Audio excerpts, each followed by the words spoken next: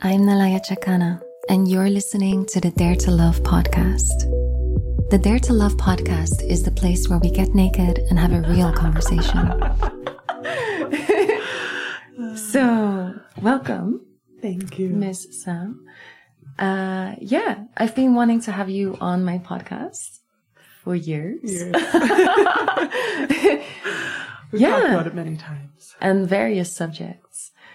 And I'm really grateful to be here with you and witness in person and witness you in motherhood and have you witness me in motherhood and see you pregnant again and with your family and how everything is unfolding. It's really a pleasure.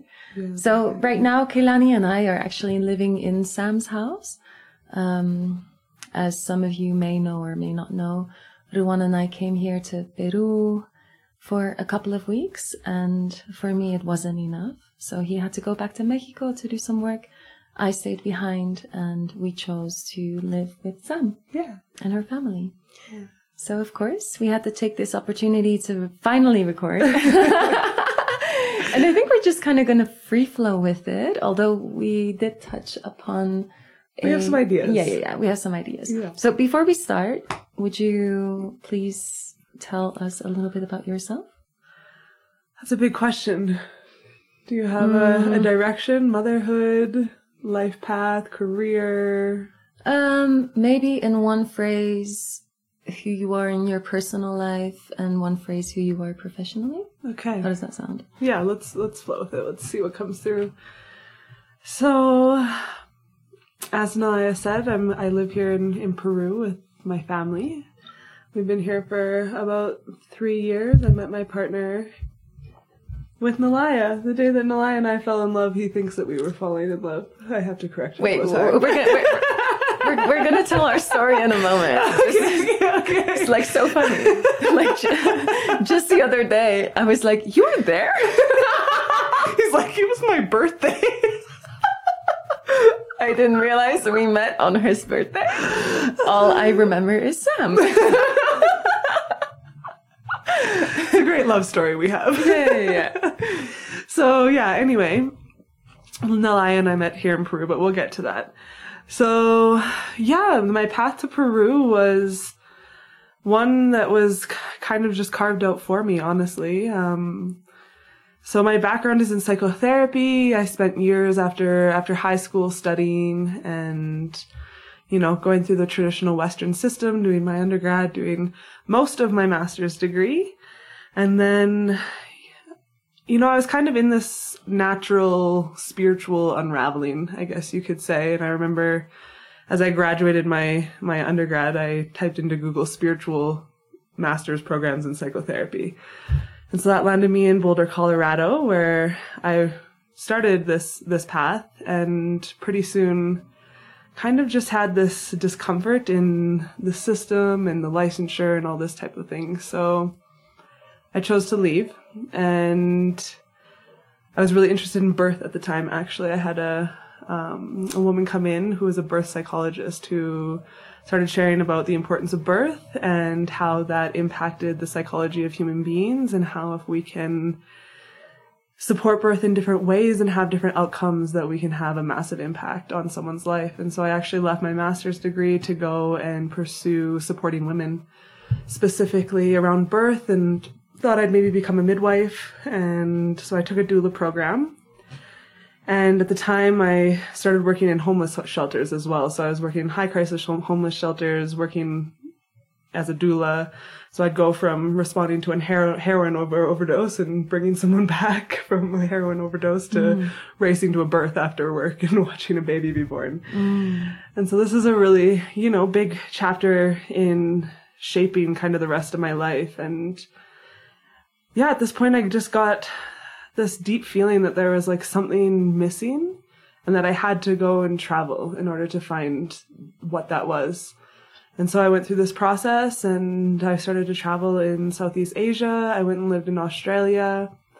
And that's when plant medicines, I got into plant medicines when I was still in Canada, and then they came in a bigger way when I was living in Australia, specifically ayahuasca. And yeah, while I was living in Australia, I went through a pretty massive initiation with ayahuasca where I asked it if I was meant to go to the jungle. I asked her if I was meant to come to the jungle. And I had the strongest ceremony of my life and kind of decided after that I'm not going to drink ayahuasca anymore. The answer she gave me was, yes, you're supposed to go to the jungle, but she gave me the full spectrum kind of, you know, it's not all butterflies and rainbows, and it's not just, you know, learning about the connections of life and death and the beauties of nature and plants. And, you know, she really kind of showed me that collectively there's a lot that we're processing. And so going deeper into her realm meant really looking at that in myself and holding space for that in others. And so I was scared off, to be honest, for a moment. And then, yeah, I was brought to Peru spontaneously. I had my friend who I was sitting with medicine in Australia reach out and told me he needed my help at his center. And I just knew. I knew that I had to go. And it was scary, but I took the leap, and my plan was to come here for 3 months and then continue on. And everything just unfolded from there. I have a coaching business that kind of just came out of nowhere as well. It was really unintentional. I just started supporting women one-on-one in my field. And it's just really beautifully grown into just that. Yeah, I really focus on working one-on-one with women and helping them move through just the layers of life and, you know, the mind and the emotional body and psychosomatic, these types of things. And it's been really beautiful to just be able to so intimately stand next to sisters and support their process. And so now that I've come full circle and I'm a mom, it's kind of coming back to that space, and I'm noticing, yeah, really feeling this inspiration around birth and preparation for birth, and to work with women again in this motherhood realm. So yeah, my career is an ever unfolding thing. You know, I have a beautiful education that is my foundation. And then I have all of these experiences that life just continuously lays upon me to continue to initiate me into just new levels of myself, which allows me to hold space for new levels within others as well. So yeah, I'm here for it, humbly surrendering to the journey and the never-ending process of learning and growing and exploring being a woman and, you know, connecting with sisters and witnessing others as mothers. And, you know, it's amazing. You know, our journey is from talking about love and, you know, partnership, and neither of us knew in that hot tub that night that we were both like moments away from our big loves. Right in the same moment. Now here we are, and we have babies, and it's just like, it's crazy. It's this journey of life. It gives me goosebumps even just to think about it. Yeah. Yeah. No, I can really relate to what you said about, you know, how your life and purpose is just unfolding. In that moment that you were saying that, I got this like, yeah, you know, sometimes I envy people who have like their path and, you know, they're like committed to it and that's it. Yeah. And, but there's a beauty to the ever changing, evolving, and like as we get initiations in our own life, how that then weaves into what it is that we offer. And honestly, I wouldn't have it any other way. Yeah. So this is at the end of my cycle of the 5 years that I lived in Peru, where we all went on a trip to Apu Ausangate. And I recently posted about this because I took Ruan there as well. It's one of my favorite places on this planet. Amazing. I went there because it was lockdown. I had to make my way over to Thailand. And it was Mike's birthday. It was apparently, I got invited to Mike's birthday. All I remember is like, I have to go to Ausangate to make an offering to see whether, you know, I could actually get the blessing to make this journey during world lockdown to go to Thailand to be with Ruan. And, you know, it was most of my best friends. And I suppose I filtered out the fact that this trip was actually organized for Mike's birthday. I vaguely remember him being there. Anyway, what I mostly remember is we drank with Chuma. We went on this amazing hike. At the peak of our hike, we got caught in a snowstorm. A massive blizzard. A snowstorm. Broke into a mamita's casita. Oh my God. 18 of us crawled into this like dark little shed. And it was perfect. You and I Even then it was you and I. Yeah. We ended up sitting together and the rest didn't exist. It was just her and me. And we chatted and we shared and we just clicked and we it was love at first sight. That's how I always relate to Sam. Love at first sight. It was like this kind of connection of like, wow, you really get me. Yeah. And there's aspects to our experiences and even the connection to, you know, travel and uncovering and dealing with our own shit through plant medicine and love and, you know, being honest and vulnerable and direct. Yeah. And it just felt very complementary and very like a deep, deep, deep level of understanding. Yeah. When we finally came down from the mountain, we went to the hot springs and there were 2 pools. One of them was yummy and the other one was boiling hot. It was like, it may have actually been boiling. Too hot. Yeah. We didn't care. We needed the privacy. So we ended up burning our asses just to be able to chat together and we couldn't stop talking. And it's like at the end of like a medicine journey. So we were like dehydrated, hungry, but we couldn't stop talking. We got out and just steam coming off our bodies. Yeah, it's cold. This mountain is up in cold air and it's like red from the neck down. And what we talked about in the hot tub was mostly, I suppose, our love stories or like certain loves or experiences that we'd had that were so impactful that it either blocked our journey of, you know, the real thing. But we were both also in this position of having the clarity that, yes, we are ready for the real thing. And at that time, I mean, this is like before I left Peru, definitely to go to Thailand. I wasn't sharing my story with many people because there's a lot of people who I didn't feel could get it, could hold it, could resonate with it, because you have to either be very sensitive or have a lot of faith in love to understand the difference between, are you going on a journey to follow an illusion of something that you created in your mind over someone that you barely know? I mean, you know, Ruwan and I had met, but we didn't really know each other. And yet the confirmation I got from like the core of my bones was like clear and direct, and you got it. And I remember we talked a lot about a specific relationship you'd had at the time, but we knew we wanted to be mothers. We knew we wanted to be married. We knew what our vision was in our vision, you know? Yeah. And within a couple of months, like, I suppose we both ended up meeting. It's super funny because my partner tells the story of Alice and Gate very, very differently than Nalai and I do. He calls it our first date and like that we hung out all day and he just kind of walked slightly in front of me for the hike and would slow down to interact with me. And for me, the moments that were bigger were definitely you know, everyone else was in the other pool that night. Yeah. Like we were huddled together in the shack. I think I remember briefly even saying, you know, like, oh yeah, everyone's saying Mike likes me, but I don't know. Mm-hmm. Yeah. And I was there also to like have quality time with my best friends before leaving the country. And some stranger shows up. And I ended up being with the only person I didn't know. I was like, yeah, oh my goodness, life. Yeah. When you know, you know. When you know, you know. Mike knew, apparently, in that moment. Yeah. As well. And actually, before recording this now with you, I was interviewed by another podcast. And she went quite deep into like, you know, the aspects of soulmate and what it means and how I would define it and this and that.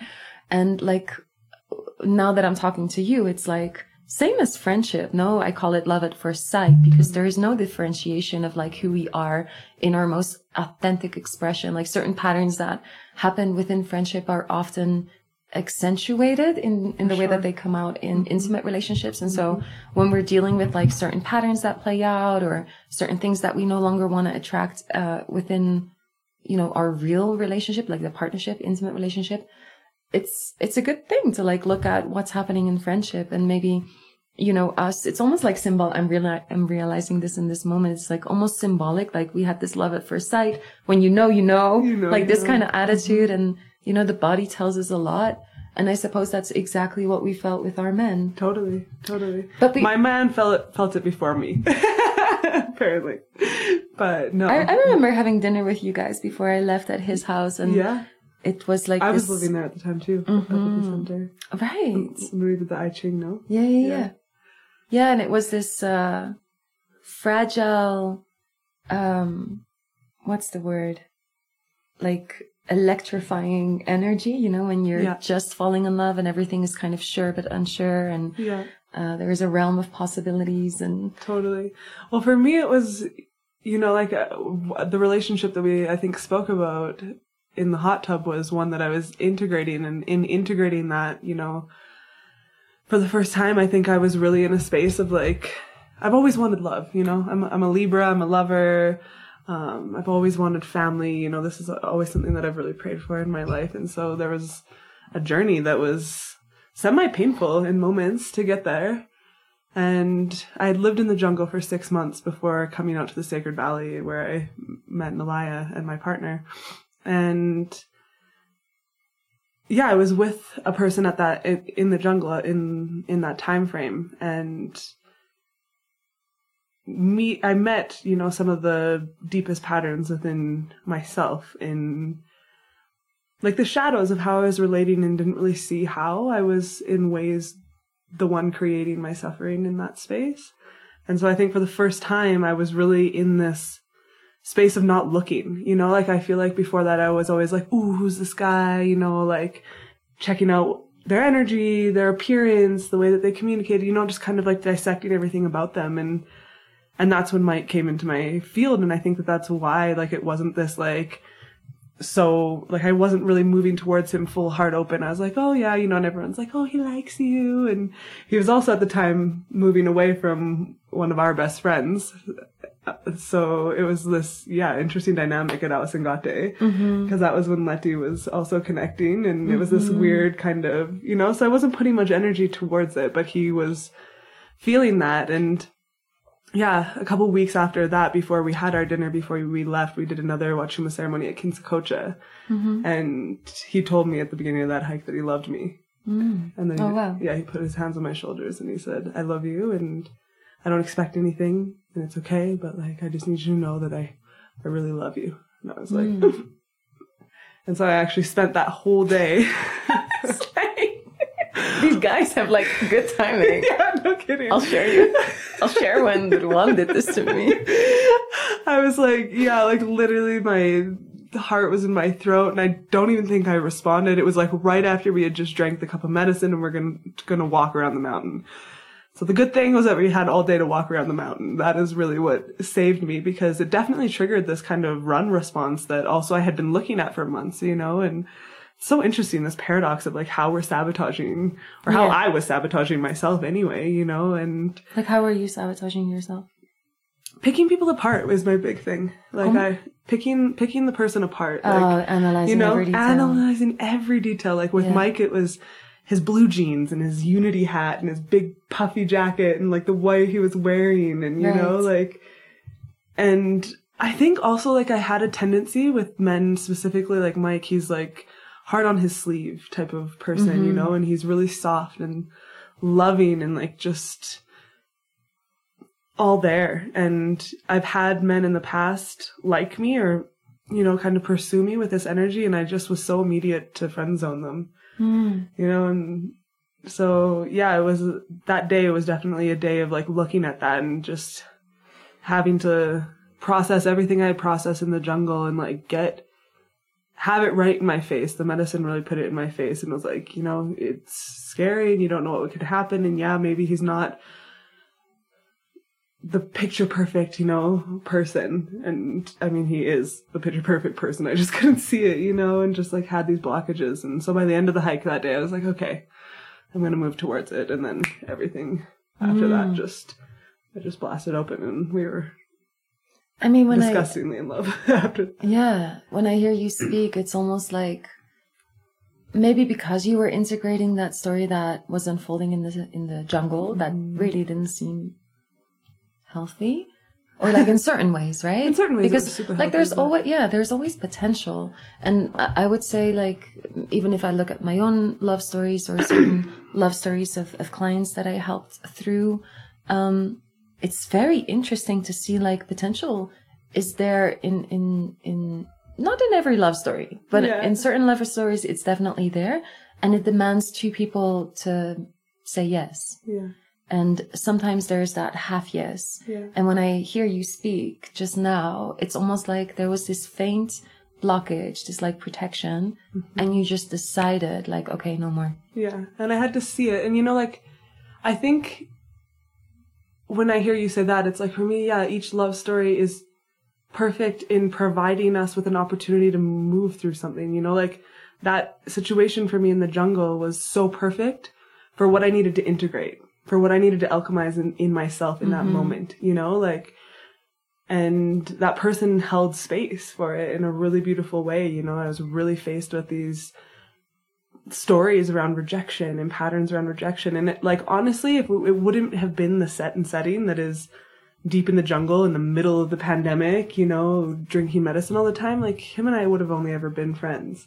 Yeah. And I'm so confident of that, you know, but because of the container, it became more than friends. And that gave me the opportunity to look at myself, because he held space for me to look at myself, you know. He was just a super solid reflection and was like, yeah, but I'm not rejecting you. And, you know, like, look, you know, and so I really looked at that. And for me, I actually went through this massive, like, regression through all of my relationships and all my stories around rejection.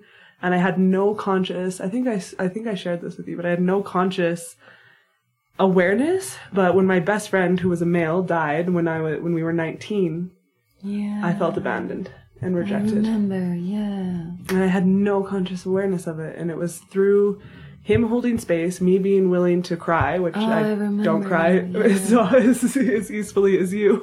We had that conversation this morning.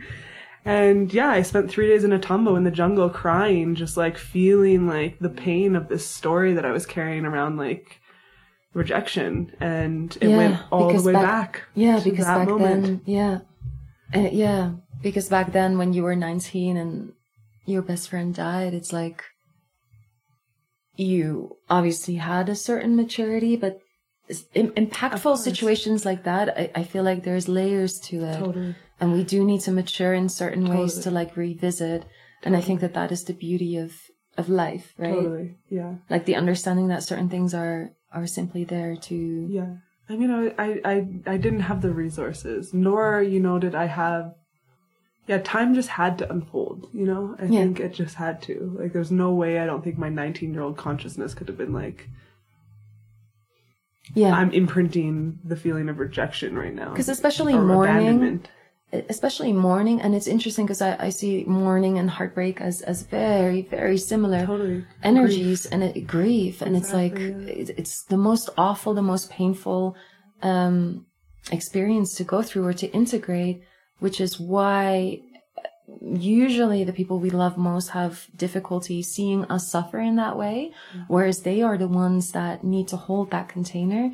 And it's rare that someone will really feel like that patience is there from the external, no? For me, I struggled to receive it, you know, like, I mean, I guess it just depended on the person. The one person that I moved through it with was my best friend, Lindsay, and like, it was her best friend too. And we just got it and got each other and held space for each other. But, you know, even with people like my mom, like, I felt like she wanted to hold space for me so bad, and I couldn't receive it. Like, I couldn't receive her love and her care. Maybe it was like, you know, coming as like the mom energy that just wants to fix, you know, and doesn't want to see their child in pain. But I really struggled in that time to receive people holding space for me.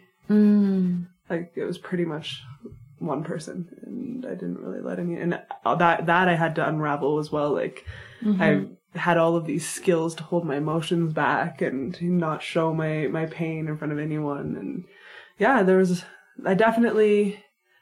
hadn't met grief at that point. Like, I had two great grandmothers that lived to be 103 years old. They both died after he did. You know, like, I'd been to two funerals that were not connected to me. Like I had no concept of death or grief. And so I think I went through, you know, this period of time of like repressing it all. And then when I came to plant medicines, it was this slow unraveling. And it definitely impacted my relationships with men until Mike, really. So let's dig into that a little bit. Like what do you want to share about, because like, you know, there are certain patterns that I feel are quite common. Yep. And actually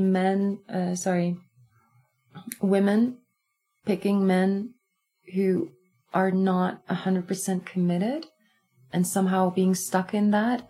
I see it in a lot of my girlfriends. So like, what can you say about the energy of, you know, the fear of rejection, I suppose, that is there, that then somehow plays into magnetizing that? Yeah. Anyway, whatever you want to share. The fear of rejection, the fear of loss. Like, so what I can share, like, in terms of my story and how it unfolded, like, when my friend passed away, I was in a relationship. And this person that I was dating didn't like my best friend because I think there was a threat. He was a male, and for sure, in so many layers, in so many ways, I was closer with my best friend than I was with him. Right? It's a particular intimacy. Yeah. He didn't like him, and he had all these stories, and he was quite nasty, honestly, when my best friend died. And I was consciously aware of the story that I can't lose somebody else. You know, like it was the friend that was in this partner that I couldn't lose because I had just lost my best friend. And so even though like there was toxicity in that dynamic, I stayed in it for like another 2.5 years. Oh my God. Wow. Yeah.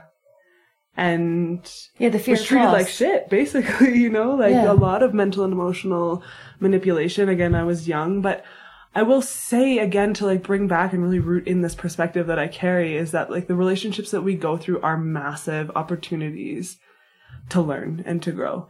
Like when I left that relationship, I had integrated already by the time that I was able to actually cultivate the strength in myself to like leave, that would never happen again. No one would ever speak to me in the way that he spoke to me. No one would ever treat me. The passive aggressive, weird manipulation things that were present, no mas. You know, like there was no way I would ever allow it again. And I haven't, you know, so it really did, it was challenging. And yeah, like I went through years. I think we almost dated for 4 years, and it was never a super healthy dynamic, honestly. And yet I learned. And so I don't regret anything in that. But yeah, I think after that, I went through kind of like this really interesting period of, honestly, for years, I went through this really interesting period of being only attracted to emotionally unavailable men. Yeah.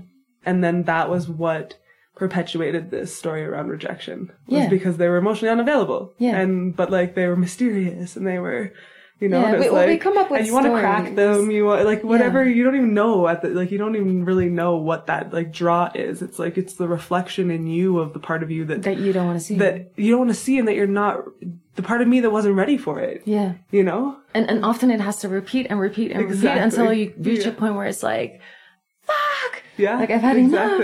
Exactly. Yeah, and I really feel like there's a power in the sense of having enough. I feel like that is usually the cusp of like, okay, you're either gonna really like head in a different direction and recognize like what is the story that you are creating that is removing you from what you actually want. Yeah, totally. But yeah, you hit on this point of like loss of love, which, if I'm honest, like I've heard countless love stories. I've worked with so many people specifically on this topic of love. Yeah. And what I've actually noticed, like just to speak in black and white terms of, you know, there's the fear of rejection is perhaps the fear of abandonment versus the fear of commitment. But I actually feel that both hold a connection to the fear of loss of love, because in some way we all know what that actually entails. Like, for example, something that clicked into place for me ages ago was the understanding that the mother of my grandmother was left by the man who impregnated her with my grandmother. So my grandmother was her first child. Yeah. She had to hide the pregnancy. This is like in the 1920s. Eventually she remarried, and they kind of just like adopted my grandmother into that family dynamic. And, you know, it's like, shove it under the carpet, let's not talk about it type of thing. And it took me probably through plant medicine and a lot of inner work and a lot of like needing to reconnect with my heritage to eventually have this story come to me, right? And I understood that along the line, there was some imprint of that fear of loss of love.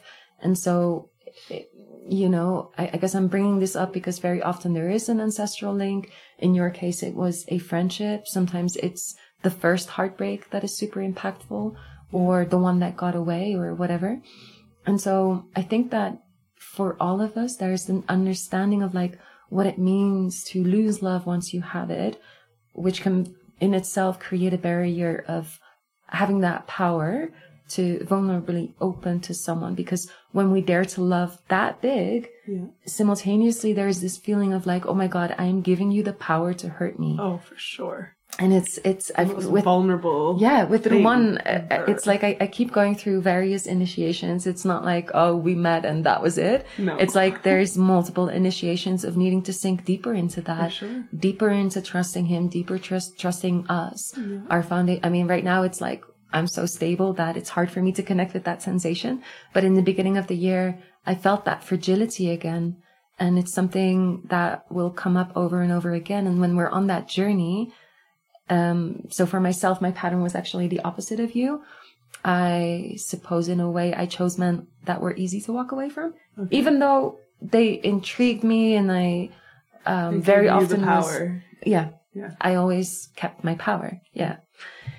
And then, you know, we come up with stories of why the man this and that and why blah, blah, blah. And, you know, there's always things to learn from these relationships, but it's also tricky to, you know, prevent ourselves to not get caught in this loop of what I call addiction, where being in relationship itself is the drug, and the journeying together and learning from each other.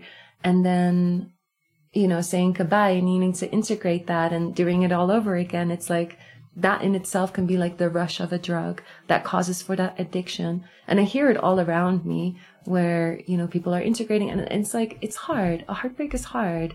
But if the story you tell yourself is, oh, you know, it's worth for the lessons that I learn, then that narrative in itself is going to perpetuate for having more of these kind of stories come up. Yeah. So it's really fascinating that in a way, you know, I'm telling the story of the mother of my grandmother, my great grandmother, you know, that somehow had an effect of why I was so non-committal or afraid of commitments, because there was this understanding of like what that really meant. And of course it's all mixed in with like other love stories I had and heartbreaks I had and whatever. But regardless of like what perspective we come from or what shadow is most present in our love journey, there is that fear of loss of love, right? Yeah. And I think like ultimately what that fear of loss of love is a resistance of grief. You know, like it's like for me to make that connection between like the death of my best friend and like how that was impacting my romantic relationships, and like me avoiding that level of grief, you know? Yeah. And then when I came to that moment of like saying, yes, I'm going to move towards my partner.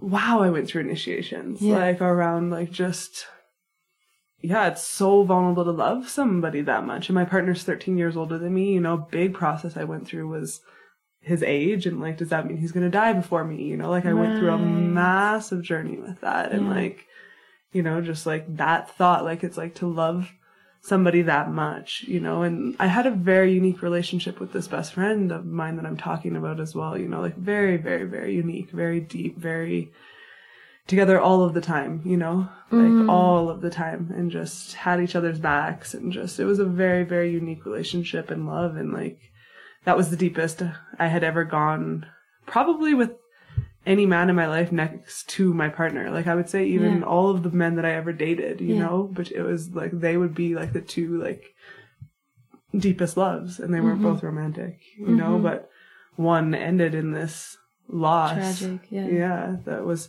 so abrupt and just so intense, and like, yeah, led me into that, you know, that I think that there was this subconscious avoidance of that. And I don't know, you know, that ever goes away. You know, like I've met that with being in partnership and like going to the depths, and like I've met the fear of losing him. You know, I'm really confident the only way I would lose him would be through death, but you know, and yeah, I just have to hold it, you know, and just trust and just keep moving forward, because I mean, the alternative would be losing him, you know. It's like walking away would be losing him. And so it's like, yeah, you know, I think that love and fear are, you know, opposite sides of the same coin. And so I think the deeper that you love, the deeper that you have to meet your fears and process them and make space for them and just let it all coexist in this messy world inside of us, you know. It's like, so now you're talking a lot about, like, you know, the fear related to loving, but what can you tell me about being loved, like, and the resistance to that, and how it's interwoven? Because it's almost like, you know, a different perspective coming from the same source, but they come with each their own teaching, right? Like, somehow they're interconnected, but like, I bet you've had moments that gave you clear insight of like, whoa, like now I'm consciously choosing to open up to allowing that love to come in. I think it was a very synonymous thing for me. Like, it was the moment that I said yes to moving towards love, I was moving towards being loved. You know, like I said, like I had these other friends basically before that, you know, it was very clear to me that they were interested in me, but I never allowed for those energies to open, even though they were really good men and they were soft and they were kind and they were caring, and you know, I knew they had the capacity to love me. Like, those were the ones I kind of kept at a distance and would allow to be friends, and you know, but yeah, kept a little bit of space. And I think that was the resistance to being loved. That was just standing next to that whole process of just what it meant in its totality to step fully into love. You know, and I think that like once I was able to see all the layers and make that conscious choice, it all happened quite easily for me. You know, like I am a lover, you know. Mike, even this morning in bed when we were talking about Sunny and her inability to cuddle, he's like, "You're not your mom's daughter. Your mom's so cuddly." And I'm like, "Yeah, baby, but I'm only cuddly like that with you. Like, I'm not, it's certain people in certain moments, like girlfriends that I get like close to. Yeah. You know, I will be more definitely like cuddly with, but I wouldn't say that I'm just like, I'm very cuddly with him, you know, and like we're very like touchy and, you know, giving and receiving love in all of the ways all the time, you know, but I'm not just outwardly like that with everyone. Like I definitely see certain personality archetypes that like meet someone new and they're like, "Can I kiss you and hug you and love you?" I mean, you were also an exception. I think we were quite like close and intimate quite quickly, but yeah, no, I think that like it's a unique thing, that letting someone love you as well, you know, and yeah, and what that means and how you go there. Yeah. So it was never, that part of it was never a super conscious process for me. Like, okay, I need to let myself be loved. I think that, you know, like, I think that ultimately is related to my childhood. Like, I had very loving, nurturing, cuddly parents. And so, like, when I think the structure of safety is there around me, and I knew Mike had that, like, from moment one, like, I knew his devotion. Like, I knew how serious he was, you know, when he told me that he loved me. And, you know, like, in saying yes to him and loving him, like, I knew I was moving into an extremely safe container. Yeah. So I think it was just my nature to allow for that to unravel. Yeah. So, yeah. So there's two things I want to navigate. Well, okay, maybe I can share first. Hold on. Just to make like a mental note. The self-love thing that we talked about this morning, I want to go into. Yeah. Anyway, I do want to share from my own perspective that, you know, I did hold some level of control in various partnerships where I did really feel like I was in my feminine and I could trust and go deeper. Oh yeah, I want to ask you about trust. Okay. Can you remind me? Yeah. There was a resistance to it, you know, and I think that this is something that may sound familiar to some people who are listening, where you get agitated because you're not receiving the support or the guidance or the advice or the, I don't know, the love in the way that you wish to receive it. And if that keeps coming up, like, oh, I wish you did this, or then there's an inability to really see like what is there, right? Like how you are being loved. That may not be the same way that you are being loved. Mm-hmm. And so for me, there was somewhat of a process over recognizing where my resistance was to being loved, because I do love greatly, and it's easier to give than to receive for me. And, you know, the layers of receiving, I mean, this is already like such a long journey that it's an ongoing thing in my life. And I am enjoying the discovery of this, like just recognizing like, okay, this similar to what you said about, you know, the rejection or the fears or the grief or the resistance or whatever, certain themes will just continue to be part of our lives. And the moment we shift our perception of like, oh, okay, curiosity as opposed to resistance, more of it can actually more fluently unfold. Because I think the moments that things become really difficult has simply to do with our resistance. And I couldn't really see how much of a resistance I had, I think, until I gave birth, because I don't know how to put it. I suppose in my personal experience, even though I've drank, I don't know how many cups of plant medicine and worked, I don't know how many years on my ancestry and my connection to my heritage, because I was raised abroad. It's like, you know, my connection to Holland and my parents and grandparents, like it was a lot of work for me to be able to ground in another place, like I did here in Peru. And yet it required me to give birth for something to almost like open up, maybe through the shifting of the bones, or it really came from my bones. Like I remember you speaking about your bones and like the ancestral downloads. During the birth. Yeah. It was like in my hip socket. Yeah. Anyway, I'm still working on it, but all I'm trying to say is like certain patterns and shadows came out that were simply inaccessible for me until I gave birth and was initiated into motherhood. And that in itself shifted my lineage, right? Because my mother became the grandmother. My grandmother became the great-grandmother. And in September, we're going to have the opportunity for all 4 generations to be there. Wow, yeah, it's going to be amazing. But anyway, I was faced with aspects of myself that I had managed to hide from myself, and things that I really didn't. I went through processes of like not liking myself, and to be after birth. And recognizing that the things that perhaps I'd seen in my ancestors, in my lineage, particularly my maternal lineage, were present in me, and I had been able to manage or avoid in other partnerships because I chose to maintain that more powerful position, let's say. Yeah. And there was the one loving me through it all. And this is where something really cracked open for me, to be loved through the process, it's hard for me to really put to words, but I think you can feel it, no? It's like, to be loved or to love, sometimes it sounds really fairy tale-ish and like beautiful and rainbows and sunshine. And that exquisite, blissful state of ecstasy definitely is part of it.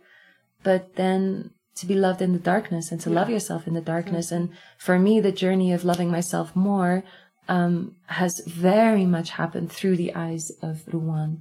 So to see how I am loved through him allows me to love myself more. And there's this synergy and alchemy and reflection and fusion that is just ongoing through, like, you know, the journeys that we are on, either as a couple where, you know, we're building on a strong foundation and continue to build on that. And then we have our individual processes and the initiation into parenthood right at the start of our relationship, which was similar to you.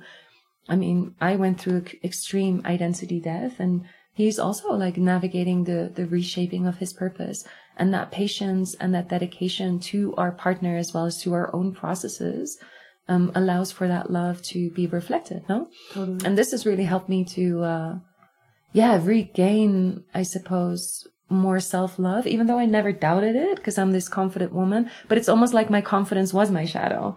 It's like my confidence was my protection mechanism that didn't allow me to see certain things within myself regarding love.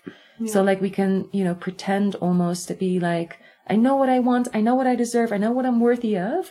But then that in itself can be the barrier.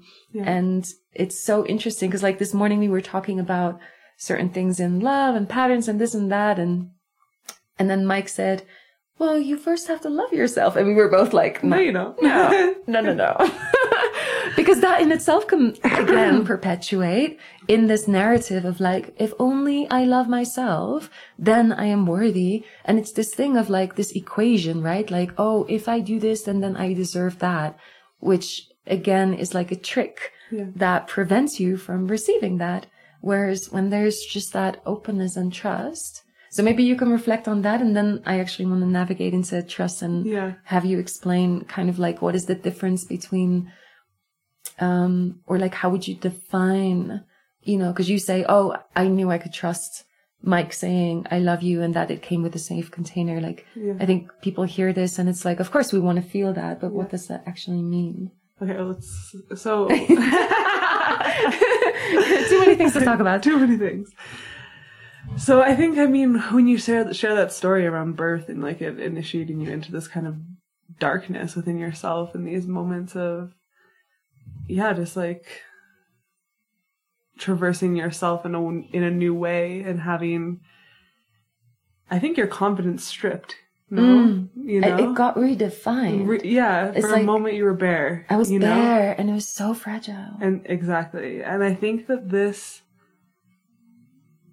weaves so perfectly with this, this declaration that we're both making that you actually don't have to love yourself, in order to be worthy of love. And so I think like what he was reflecting to you in that moment, and this is something one of my teachers actually talks about a lot, is the difference between confidence and self-worth.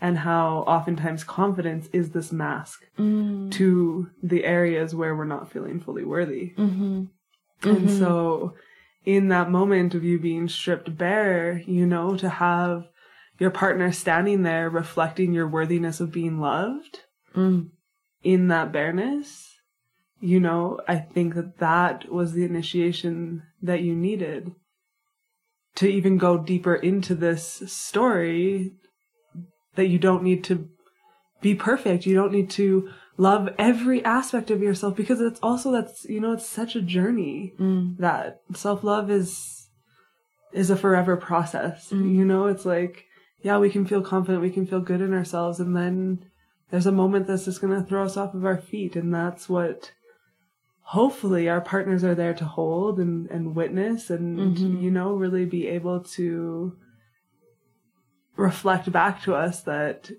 even if we're expressing ugliness or experiencing ugliness or, feeling those really dark places in ourselves, that it's actually the foundation that's their devotion, which then weaves into the trust piece, like knowing that your partner is devoted to all of you and that all of you is worthy of that devotion, not the pretty sparkly parts, not the part of you that studied this thing and had this experience and birthed your baby in this way. And, like these things that we can really get tied to, our egos can get tied to, really. Exactly. That like make us feel as though we've had these grandiose accomplishments. And not that those things aren't accomplishments, I'm so proud of those parts of myself. But like I was saying this morning, it's those moments where, for me, the parts of myself that I think I've worked on or I think I've integrated, and they come up in this shadowy way, that then I get frustrated with myself. And, to just have a partner there that can be like, like you could have behaved better in that moment, but like, it's okay. And like, what do you, just holding me as I process what I'm going to do about it, how I'm going to integrate. And so, to bring it to the trust piece, like, Mike his teacher is Hanuman, and like that's all he talks about. And Hanuman's main two teachings are service and devotion, and so I just knew that he was serious about devotion and like the depth. And it's a bit intense for me, honestly. Like, he's so real about it. Like, and he's devoted in a way that, like, honestly, like, if I'm being real, like, I don't know that I am at that level.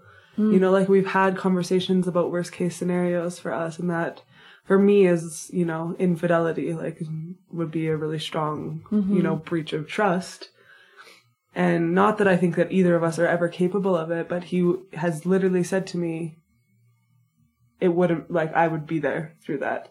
You know, I would meet you in that, like, that's not going to break us, or that wouldn't break us. You know, and like, I was like, whew, like, it's a big thing to say. I'm like, I don't know that I can give you that same, you know, like, just be like, yeah, no, I'd be there for it. You know, like, it's like, I want to think that I would be, but also, like, that would be a massive breach of trust for me, and there would be a lot of healing, and it's not just simple like that for me, you know, like, he's so devoted, and so, like, because of that as the foundation, like, that's where there's so much trust, you know, like, my best friend and his best friend is one of his ex-lovers, you know, and it's like, for me, it's like, if something were to be up with him that, like, I feel like he needed someone other than me to speak to, I would send him to her, you know, like, and like, I have so much trust for him and for her that, like, my mind would literally never go to any weird space, you know? Totally. Yeah.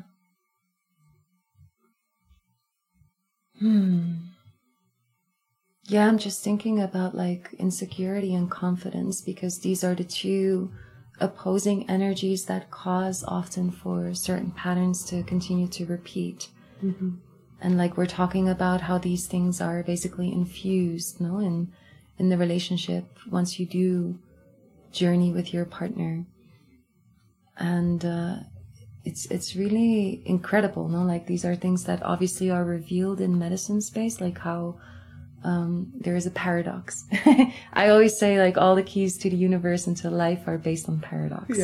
And it's like, that's where the humor lies. And the moment we can actually laugh at it and understand, like, okay, if there's an insecurity that, you know, prevents you from really finding security, it's kind of like a mystical thing, because even recently I wrote something about the only true security can be found in the recognition that everything is insecure. It's like this, like, connection to the mystery of life, and, you know, the more you control, the less trust there is, and the more you trust, the less need for control.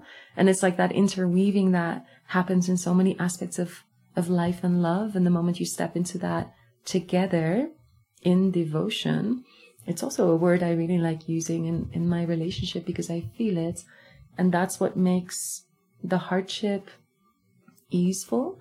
You know, it's never easy to go through difficulty together, but because of the devotion, and I like that word so much more than commitment. Me too. Because it sounds dry, whereas devotion is like... Commitment sounds effortful. Oh, yeah. You know, like, you have to, like, you're like, there's, like, this forcing in commitment, whereas devotion is like a prayer. You know, it's like a way of being, you know, like, and it's so much more than, it's so much more than just your partner, you know, it's like... Yeah, it's core values. Yeah, exactly. Yeah. You know, while talking to you, I'm just thinking about, like, okay, these patterns of, like, fear of rejection, or, you know, fear of commitment, or whatever, and how it, like, unfolds in this repetition of attracting the wrong types of relationships. Somehow it's like, oh yeah, through this conversation, I'm realizing, like, yeah, devotion is it. Because, like, the moment you step into devotion for yourself, because I remember, like, my core values, that was it. They were my guidance. Kind of similar to Hanuman, no? It's like, however you want to symbolize it, there's that commitment and the understanding that, you know, similar to karmic things that need to unravel and unfold and you continue to learn from, so is truthfulness, for example, or authenticity, or dedication, or whatever other core values I can not think of in this moment. But like, I remember really taking it to heart and like integrating it more and more and more into my friendships, to then stand in that devotion in my own life. Yeah. To be able to attract that. Totally. And then self-love is there, right? Because it's not like... There's one... I want to speak to one word you just said twice, and the word attract. And it's something I've actually been working with. Sorry, what? The word attract. Attract, yeah. And it's something I've been working with my one-on-one clients with. In the last, 2 weeks. It's been a conversation with more than one of them. And really inviting a reframe there around, are we actually just, attracting these things, or are we allowing them? You know? And I think that there's something there for me that is really powerful, you know? I think that this word attract can allow us to get into this kind of victim mentality of all of these things are happening to us, and why do these patterns in terms of relationships and all these things, and we can't figure it out because we're attracting this. And, you know, I think in the process of going deep into ourselves, if we choose to take that path, then we can actually start to see. And I think that that's what really happened for me, is that it actually took me hitting pause. For me, it took me, you know, going into the jungle for 6 months and just being with myself to actually see the intricacies of my own mind, my own consciousness, my own relationship to myself that was perpetuating my own suffering in relationship. And the way I was allowing myself to behave, the way I was allowing other people to behave within my sphere, that then created that pattern of the similarity in outcomes that for so long I was feeling a victim to. Literally, moments in tears, you know? Why does this keep happening? Why is this pattern present in my life, you know? And just, I just couldn't see it. And I felt something must be fundamentally wrong with me because I'm attracting this. I'm attracting it, you know? And in this, deep dive into myself, it was holy...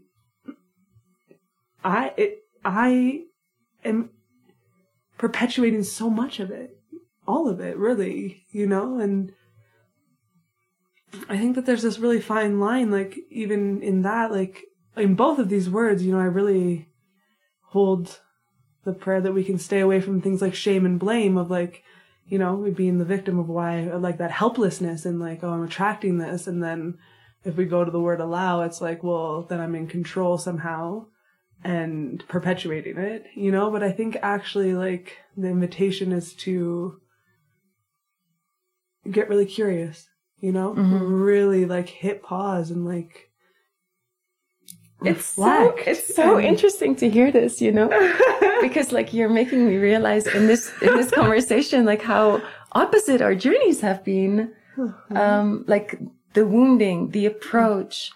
And because I have a specific reason why I choose this word, because it's you know, the strong, independent woman who decides, it comes with this very penetrative energy, of me, for example, I manifest very easily, and I've never felt victim to what was happening. I've always felt I was in control of who I invited and when it happened, and I needed to learn this because some subconscious of part of me decided that this is what I needed to experience, and I had to let go of all of that and simply attract, and therefore trusting God, kind of, if that makes sense. And so when I speak about attract, for me it's I see the yoni. I see the vagina. I see the sexual expression of the more I open and allow in, the more pleasure I receive, right? When I make love. And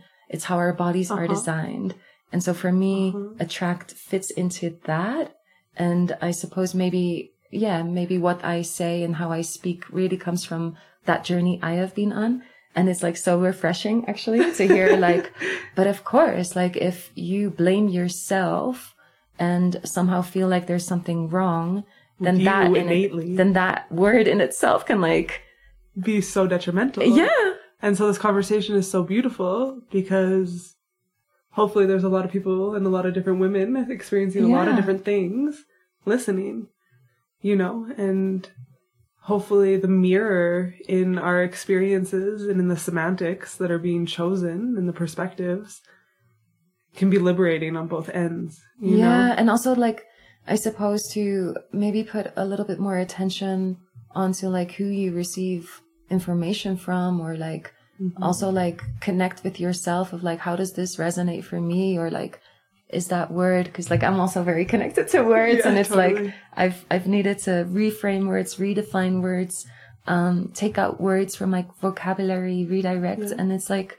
we create codes, right? Yeah. And my code evidently wouldn't fit in your and it's like the same, and it's there's really also beautiful. Perfection, you know, like I'm saying, like I'm seeing it in multiple of my female clients right now. Yeah, where it's like this helpless energy, you know, and feeling helpless in their journey to finding love. And, you know, so like the frequency I'm holding for them is like to really not be in these spirals of shame and blame, and allowing for it to reflect back, you know, like there's something innately wrong with you, you know, because there is like this tendency to go there. And rather it's like, okay, but what are the intricacies like that are leading to these outcomes? And let's unpack that, and let's, you know, refine your perspective, refine your actions, and, you know, help them to transcend that helplessness and that, you know, feeling victim to the pattern rather than feeling in relationship to it. Yeah. And likely maybe opposite for you. Yeah, for sure. Because like, what I'm focusing on now, what like intrigues me so much is like the women who have it all, right? Super successful. I don't know, God knows how many followers, like driven, know their purpose, and for some reason cannot find love. Yeah. And that type of woman would probably not admit that some part of them feels like there's something wrong with them, or that they are victim to what is happening. It's like there's that shadow that even prevents them from being able to access that, even though I would say fundamentally, if we release all the layers that are preventing us from touching that deep core of what is actually hidden beneath, it's the same. Totally. And it's like these vulnerabilities and the fear of loss of love, and you know, whether we cover it with insecurities or with confidence, it like is right. Wow, this is so interesting, this conversation.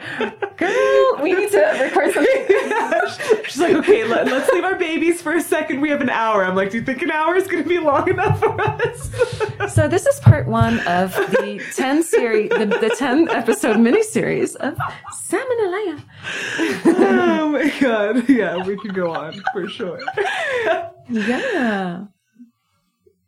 I think it would be cool to, you know, end here, allow for our conversation to continue expanding, and, you know, put an invitation out to anyone who is listening, you know, to interact with us. I would love that. And spark questions that we could explore, and, you know, maybe together we can all go deeper and explore some of these threads that we've opened that are just innately like miles deep, all of them really, you know? And so...